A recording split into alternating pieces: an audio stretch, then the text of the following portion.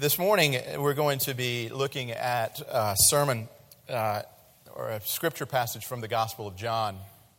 And as we come to it, I want to give a couple of disclaimers. The first being that as I was preparing to come down, I forgot a couple of things. I'm not sure which was more important. One was my sermon outline, and the other was my razor. And so I had to try two new things this morning. One is I'm looking at my outline on my iPad, which is brand new, so if it goes blank, there may be long pauses in it. The second thing I had to try was my wife's razor. And so that was bad for both of us today. So we'll see over time. I think our high-tech, we're going to record this thing, so let's see how we do it. Maybe not. There we go. I got it. Thanks. See if it's worth recording. There we go. But our scripture this morning is going to come from the Gospel of John. John is a disciple. He was an apostle. He was in his latter life a pastor. If you know the story of John, he served with Jesus. He was the one that Jesus called beloved. He was his closest friend of the 12. Think of it that way. It's important as you come to Scripture to personalize it, to take it out of just being some words on a page and be able to engage the Scripture. Hear these words that we're going to talk about and hear what John is trying to relate to us as a good friend telling people as a pastor about his best friend, Jesus. And so he's been talking about Jesus and promoting and saying he's not giving necessarily a history of Jesus' life. He's not doing more of the historical narrative that Luke would have done as an account, or even talking and trying to show, as Matthew did, of Jesus' Jewishness, that he truly was the Messiah. John is coming and he's saying you need to see Jesus for who he really is, and who he really is the Son of God. He was equal with God in power and glory. He begins at the very beginning. He says, in the beginning was the Word, and the Word was with God, and the Word was God. And we beheld His glory. Glory is of the only begotten of the Father, full of grace and truth. He jumps right in. He doesn't hem and haw around. He's not a good Southerner. He just jumps right in. And it wasn't surprising today to hear we have a guest from Grand Rapids, Michigan. I think much of the Midwest evidently lives down this way. They stop off in Rock Hill and come down. But John wasn't a good Southerner. He didn't just sort of go around a little bit. He came right at it. Now, I come from a split home. My daddy was from Alabama and my mother's from Manhattan. And so I had a mom who would just say it to you. And I had a dad who took a while to get around to saying it to you, but he'd get there. John jumps right in. And he says, you have to deal with this Jesus. Folks, today, not only today in this worship service, but today in our culture, we have a culture that doesn't want to deal with Jesus. They want to dismiss him, write him off, but you have to deal with his claims, his exclusive claims, his very difficult claims. And today, you are going to have to either say, I believe, and therefore I will bend the knee and submit myself to him. It will soften your heart.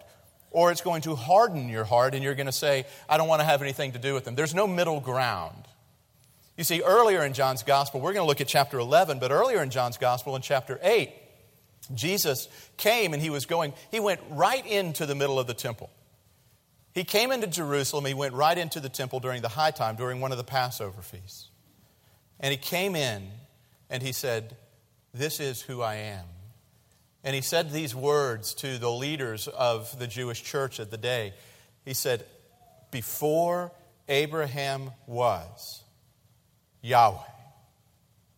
Before Abraham was, I am. And you remember the response of the Jewish leaders of the day? They didn't go, oh, that is really cool. That's great. That's exciting news. It says they picked up stones to kill him because he just said to them, I'm God, deal with it. I'm not some little rabbi who's come along. I'm not a good moral teacher. I'm not just a nice person. I am God, and you have to deal with me. You will either reject me outright and try to kill me, stone me, or you will bend the knee and you'll confess that I'm Jesus and you'll give your life to me. one or the other. And then on the heels of that, go through all of these wonderful statements of the I ams. You are familiar with them in John's Gospel. I am the light of the world. I am the good shepherd. I am the door. I am the bread of life. This week we're going to look at I am the resurrection and the life. He says elsewhere that I am the way, the truth, and the life. And then finally, I am the vine, and all find their life in me. But this week, Jesus is saying, I am the resurrection. I am the life. How will you respond to him? How will you deal with him in that? So, if you have your Bibles, you can turn with me over to John chapter 11. We'll be looking really at the 17 through 27 are the ones that I'm going to read, but we'll be looking at the whole passage. It's that familiar passage of Lazarus, Jesus' good friend, who passes away. Lazarus' sisters, Mary and Martha, have called for Jesus. Jesus doesn't come in time. Lazarus dies. Then Jesus goes and Lazarus is raised from the dead. That's the context of the story. But we're going to look at some more specific things in it. But this is God's very word. Now, when Jesus came, he found that Lazarus had already been in the tomb 4 days. Bethany was near Jerusalem, about 2 miles off, and many of the Jews had come to Martha and Mary to console them concerning their brother. So when Martha heard that Jesus was coming, she went and met him, but Mary remained seated in the house. Martha said to Jesus, Lord, if you'd been here, my brother would not have died. But even now I know whatever you ask from God, God will give you. Jesus said to her, your brother will rise again. Martha said to him, I know that he will rise again in the resurrection on the last day. And Jesus said to her, I am the resurrection and the life. Whoever believes in me, though he die, yet shall he live. And everyone who lives and believes in me shall never die. Do you believe this? And she said to him, yes, Lord, I believe that you are the Christ, the Son of God, who is coming into the world. This is God's word. May he add his blessing to the reading and to the hearing of it. Let's pray. Father, we now ask for your Spirit to guide and direct us as we look at this word together. Open our thoughts and our minds, and would your Spirit penetrate deep? Show us what it means to believe in Christ, that he is the resurrection and that he is the life. This we pray in Christ's name. Amen. And so here we come to this passage. Here we come to this setting, and I want you to take away a few things. The first point, if you're an outline taker, and you'll get to know me over the course of time, I have an outline. I rarely follow my outline. So rarely will I give you all of it up front because I don't want you to go, well, Bill, you changed point number 2. I get it. So I'm not going to give it to you, but here's the first point. These 3 words, love, suffering, and glory. Love, suffering, and glory. That the first thing that I want us to talk about and to spend a little bit of time together dealing with are those 3 words. And in order to get this context, again, you have to remember, Jesus was good friends with Martha and Mary. Jesus had been on the earth now for about 3 years. This was the 3rd Passover event. He had spent time with Martha and Mary and Lazarus. They lived just outside of Jerusalem in Bethany. Remember, he had gone and had been with them and spent time with them. And so Mary sends and Martha send for Jesus and say, Jesus, your good friend, our brother Lazarus is sick. That's at the beginning of this chapter. And look at Jesus' response. It says there, Lazarus was sick, and they sent to him. And Jesus then said, this illness, verse 4, does not lead to death. It's for the glory of God, so that the Son of God may be glorified through it. Now, Jesus loved Martha and her sister and Lazarus. So, when he heard that Lazarus was ill, he stayed 2 days longer in the place where he was. Now, did you catch that? It said that Jesus loved them. Jesus had affection for them. That's the statement. Jesus loved them. So what did he do out of that love? The next statement says, Jesus loved them, and most of your translations say so, but a better way to say it is therefore. Jesus loved them, therefore he didn't go. Jesus loved Martha and Mary and Lazarus, therefore he didn't go to Lazarus before he died. Do you catch that? Let that sit with you for just a moment.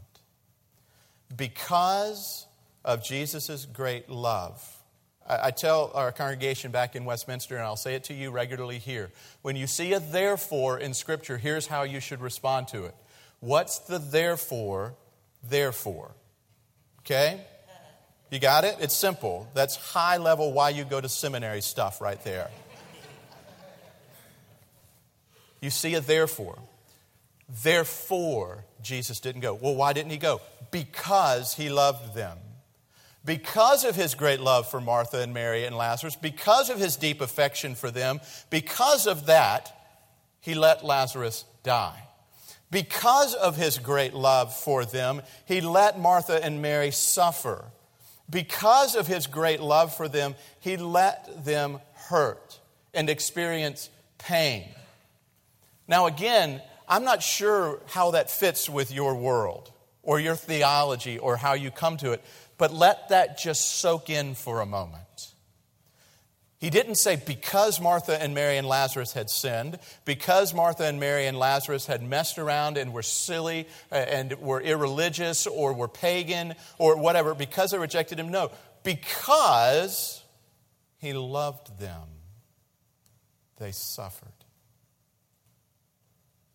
There's a lot of teaching in the world today, and a lot of teaching in the Christian church that says this: if God really loves you and you love him, you won't have suffering. You'll prosper. You'll have all the money you want. You'll have everything that you need. Everything will just be fine and dandy if you love Jesus and he loves you. This says just the opposite. This says sometimes part of Jesus' great love for you is suffering. How do you wrap your thoughts and mind around that?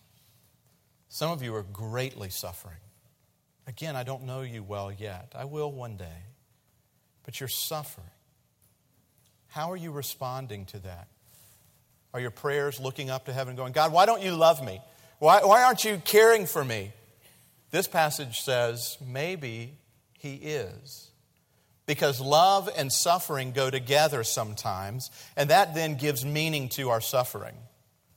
It takes it out of just fate, it takes it out of just destiny, it takes it out of just chance, and says sometimes and all the time suffering has meaning. And the meaning of suffering is this. Look what he said. Lazarus' death was for Jesus' glory. Mary and Martha and even Lazarus had to suffer in order for Jesus to be glorified, because what Jesus determined was that your best good is for you to get him. I gave you a quote there in the order of worship in the bulletin from John Piper, and I hope you read it. If you didn't, look at it now or in a few minutes, whenever you lose your train of thought. But Piper says this, and it's so true. Jesus loves us best by giving us himself. He can think of no better gift to give than himself. And sometimes the only way that we get to see him and to really see his glory is through and in the context of suffering. What that does, and I hope it does for you, is give you some hope. In the midst of it all, that Jesus has a plan in that. Again, John Piper says this, in other words, it was more loving to put Lazarus through death and his sisters through grief if that would reveal more of God's glory to them and more of the glory of Christ. Jesus loves us by showing us himself. Mary and Martha didn't get it. All the people around him didn't really get it. But what it says is suffering must have a purpose in our lives. Suffering must have a purpose beyond punishment and beyond disobedience. I hope that more than anything else today, it blows that away for you. That when things go wrong, you don't go look back in your life and go, well, that's because I sinned when I was in 7th grade, or Jesus is getting back at me for something that I did. Now, sin has its consequences. You decide to go play out in the middle of the street and be an idiot. Guess what? You're going to get run over. Your kids come to you and keep trying to touch the hot stove top. You're telling them, if you touch the stove top, you're going to burn your hand. And they just don't believe you and don't believe you. Well, sometimes the most loving thing to do is, okay, go ahead and touch the stove top. Ow! Well, you see, it has a consequence. But Jesus is saying here, there was nothing that Martha and Mary and Lazarus had done. He had just ordained this opportunity in their lives to show more of himself. He said that this is going to be for my glory. And he was challenging Martha and Mary and everybody around and all of us. And he was asking this question: do you trust me? Do you trust me? Again, remember the context. He just set up the fact, I'm God. I am equal. I'm not just some other rabbi. I'm not just some other good teacher. I'm God himself. And if I'm God and I'm all-knowing and I am all good, do you trust me with your life? Are you willing to submit your thoughts, dreams, plans to my dreams and plans for your life? Are you willing to trust me in that? You see, if Jesus is who he says that he is, and he comes to me and he says, Bill, I want you to cut off your arm, what's my only reasonable response? How far up? Think about that. But what would be your normal response? Well, God, why would you want to take my arm? Or maybe you're a little more spiritual. Well, God, would you mind taking my left one because I'm right-handed? You'd barter a little bit. Jesus is challenging us here to say, if I am who I am, if I am really God and you trust me, then if I bring something into your life, ordain it and set it in front of you, are you willing to submit to it and to not wrestle with me? Look at the responses. Before we get to the two final points of the sermon, which are, I'm the resurrection and I'm the life, we're getting there. Look at the responses of Martha and Mary and the people around them. How did they respond? And then look at Jesus' response to them. Jesus decided to come into town. He said, okay, I'll go. Now, this would have been the third Passover that he'd been with the folks. So he'd been with them 3 years. They'd seen some pretty cool stuff happen, hadn't they? They'd already seen dead people raised from the dead. They'd already seen people who were blind get their eyes back, their sight back. They'd seen people who couldn't walk. They had seen storms silenced. They had seen bread fed to thousands of people on 2 different occasions. They'd seen all of this incredible stuff. You would think that they would have gotten it by now. Okay, Jesus, I trust you. Jesus comes, and Mary meets him. And look what her first words to him are. Jesus, if you had been here, my brother wouldn't have died. Let me help translate that for you into our modern vernacular. Jesus, your plan has failed. I needed you here a few days ago because my brother was dying and you didn't come when I asked you to come. Why didn't you come? Why didn't you answer my prayer in the way that I wanted you to answer my prayer? Don't you know how important my brother is to us? Because it seems that Mary and Martha weren't married. That meant in this patriarchal society, they would have been dependent upon their elder brother, Lazarus, for their livelihood. And they were from a well-to-do family. It says that people were coming from Jerusalem. They traveled a couple of miles to mourn Lazarus as dying. So they were a well-to-do family living in the suburbs of Jerusalem, kicking back over there and doing their thing. And they're saying now, don't you realize, Jesus, that by my brother dying, we now could lose everything? Why didn't you come? Jesus challenges her. He says, Mary, do you believe me? She says, yes, I do. I'm sorry. She kind of gets a little backwards there. But then her sister comes, Martha. Now, Martha is the more stoic, contemplative of the two. Martha's been thinking about these things. And she comes to meet Jesus. And what does she say?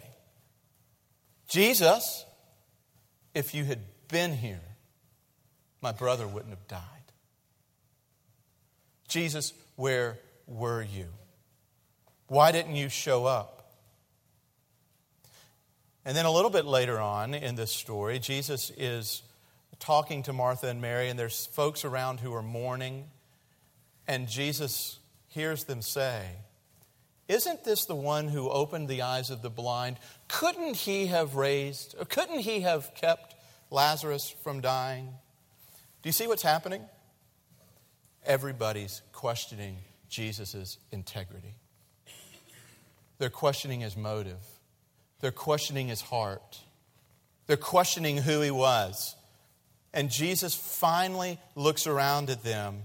And these emotions that he had are very interesting. If you look in here, it says that Jesus was deeply moved. And when Jesus had said all of this, she went and called her sister Mary. This is verse 28 and following.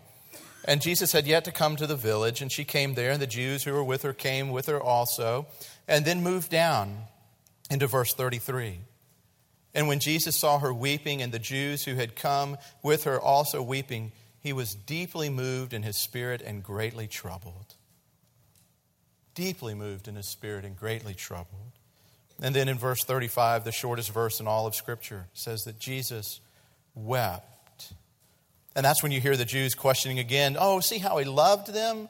And others were saying, "But could he not have kept him from dying?" And then again, there's that word in verse 38. Therefore. Okay, what was the therefore? Because they questioned his integrity now for a third time, because they were wondering about him, therefore, deeply moved again. Now those words, deeply moved in him, distressed within him. Most of you have heard it preached this way, right? See how Jesus loved him. The effects of the fall and the loss of Lazarus and the tears of Mary and Martha, what a tender, sweet Savior we have. This wonderful, sweet, approachable Jesus. Anybody heard it preached that way? Yeah. And Jesus is sweet, and he is approachable, and he's tender. But that's not what this passage says. Those words, greatly troubled and distressed and weeping bitterly, are words of agitation and anger wherever else they're used in Scripture. It's basically now the Lord of the universe, Jesus, who had been with these people for 3 years, who had shown himself to be God, who was just on the heels a few days away from going to the cross in Jerusalem and dying for their sins. He finally looked at them and he said, "Enough. How long are you going to continue to question me? How long will you keep not believing in me? How long? Don't you know that I'm God? Don't you know that I'm good?" It says that there was this agitation within Jesus because of the unbelief of the people. Because in a sense, Jesus was getting tired of them constantly coming and saying, "God, things aren't working out quite like I'd planned them. By this point in my life, I had expected to be here. I'd expected to be married. I'd expected to have kids. I expected for my kids to accomplish this. I'd expected to accomplish this. God, I didn't sign up for all this. God, how come your plans and my plans haven't meshed really well?" Part of my story is losing my dad about 20 years ago. I miss my dad every day. And there was a long part of my life when I would pray a prayer sort of like Martha and Mary. "Jesus, why didn't you show up when he wasn't feeling good? You could have kept him from dying, and you didn't." Maybe some of you are wrestling with that. Jesus, cancer wasn't in my plan. Divorce wasn't in my plan. A loss of my wealth wasn't in my plan. The loss of my dear loved one wasn't in my plan. And Jesus is trying to say to us today, but it's in mine. Do you trust me with your life? Will you relinquish control of your demands for a moment and let me show you something awesome if you trust me? Jesus basically, it's almost as he wanted to say two things. One was he was frustrated. Now, another thing you learn from this is, guess what? Nobody died from questioning Jesus, did they? It does allow for us to press back, but only to a certain degree. Parents, you know that point, don't you? With your kids. You're fine with some interchange. I want to hear your opinions. I want to hear what's going on. Let's talk about this. Let's work together a little bit on this. That's good. But then there's a line, and the line becomes this. Now here, little one, Dad said so. And Dad loves you. And He has His best plans for you. But I do not have to explain myself to you all the time. Trust me. You don't get to go over to so-and-so's house. You don't get to watch that movie. You don't get to do certain things because of my great love for you. And you don't understand it now, and you may never understand it. But trust me, I love you. That's what Jesus is saying here. And then it's as if at the end, and we'll wrap it up with these two, I'm the resurrection and I'm the life. It's as if Jesus was saying to Martha and Mary and everybody around, shh, relax. I'm going to raise Him from the dead. I've already got a plan in mind that's going to blow you away. Just relax. Because I want you to see more of me in the middle of this. And the best way I could figure out how to show you how awesome I wasn't to come. I could have healed him from his disease and you would have gone, that's cool. I'm going to raise him from the dead. And you're going to say, that's unbelievable. He said, that's what I want to show you. He said, I'm the resurrection. I conquer death. I'm more powerful than your greatest enemy. The thing you fear more than anything else in life is dying, whether you know it or not. And Jesus is saying, I've overcome that. And look what He did. He walked to the tomb and He said, roll back the stone. And again, what did Mary say?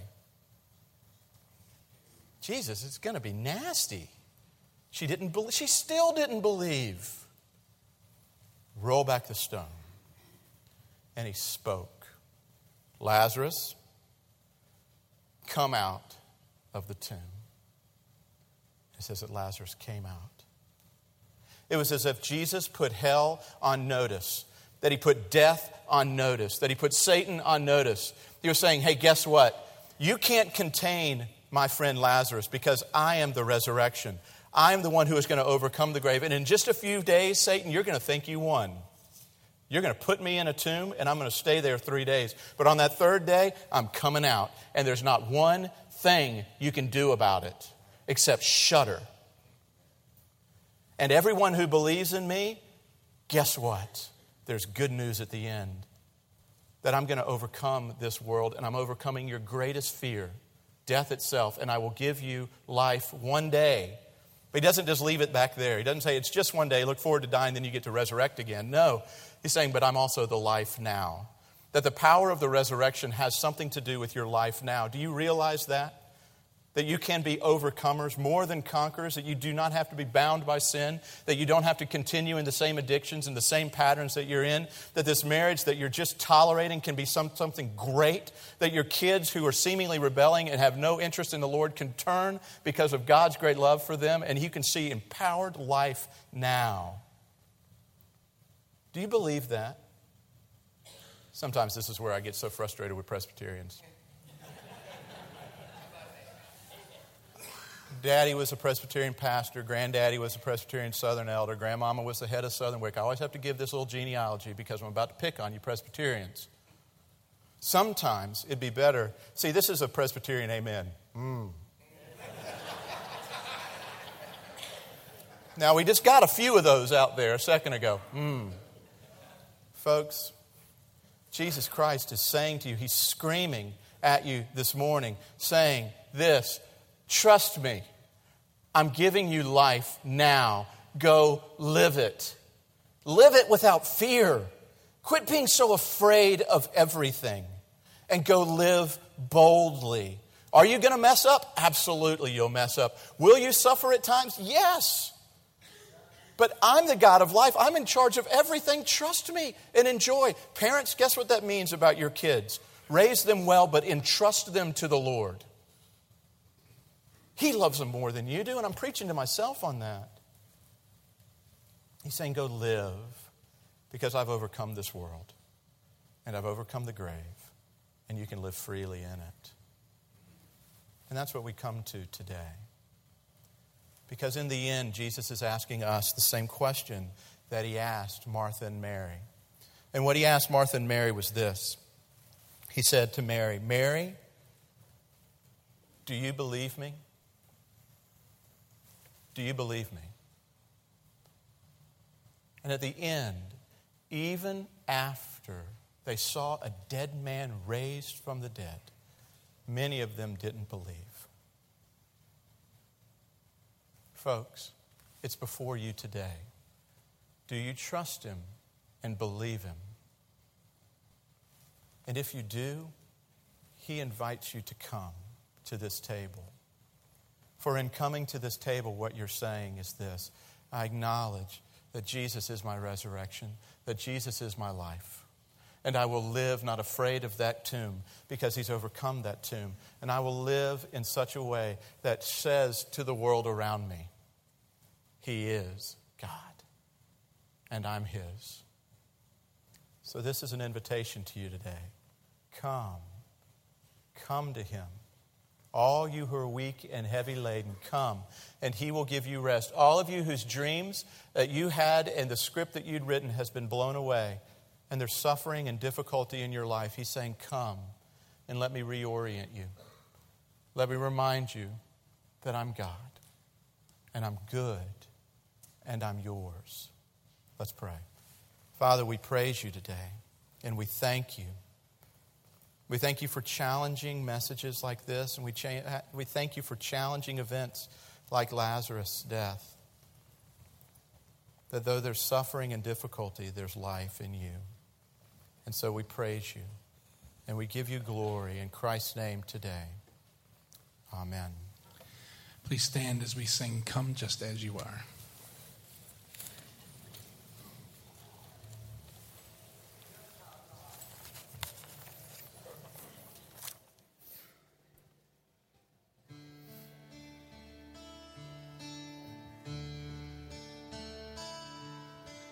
Come just as you are.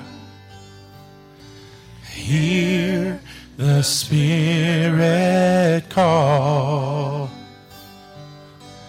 Come just as you are. Come and see. Come receive. Come and live forever. Life everlasting and strength for today.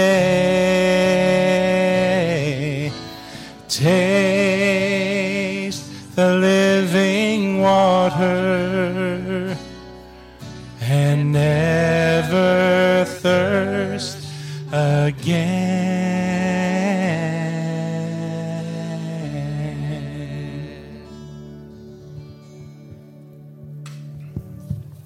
You may be seated.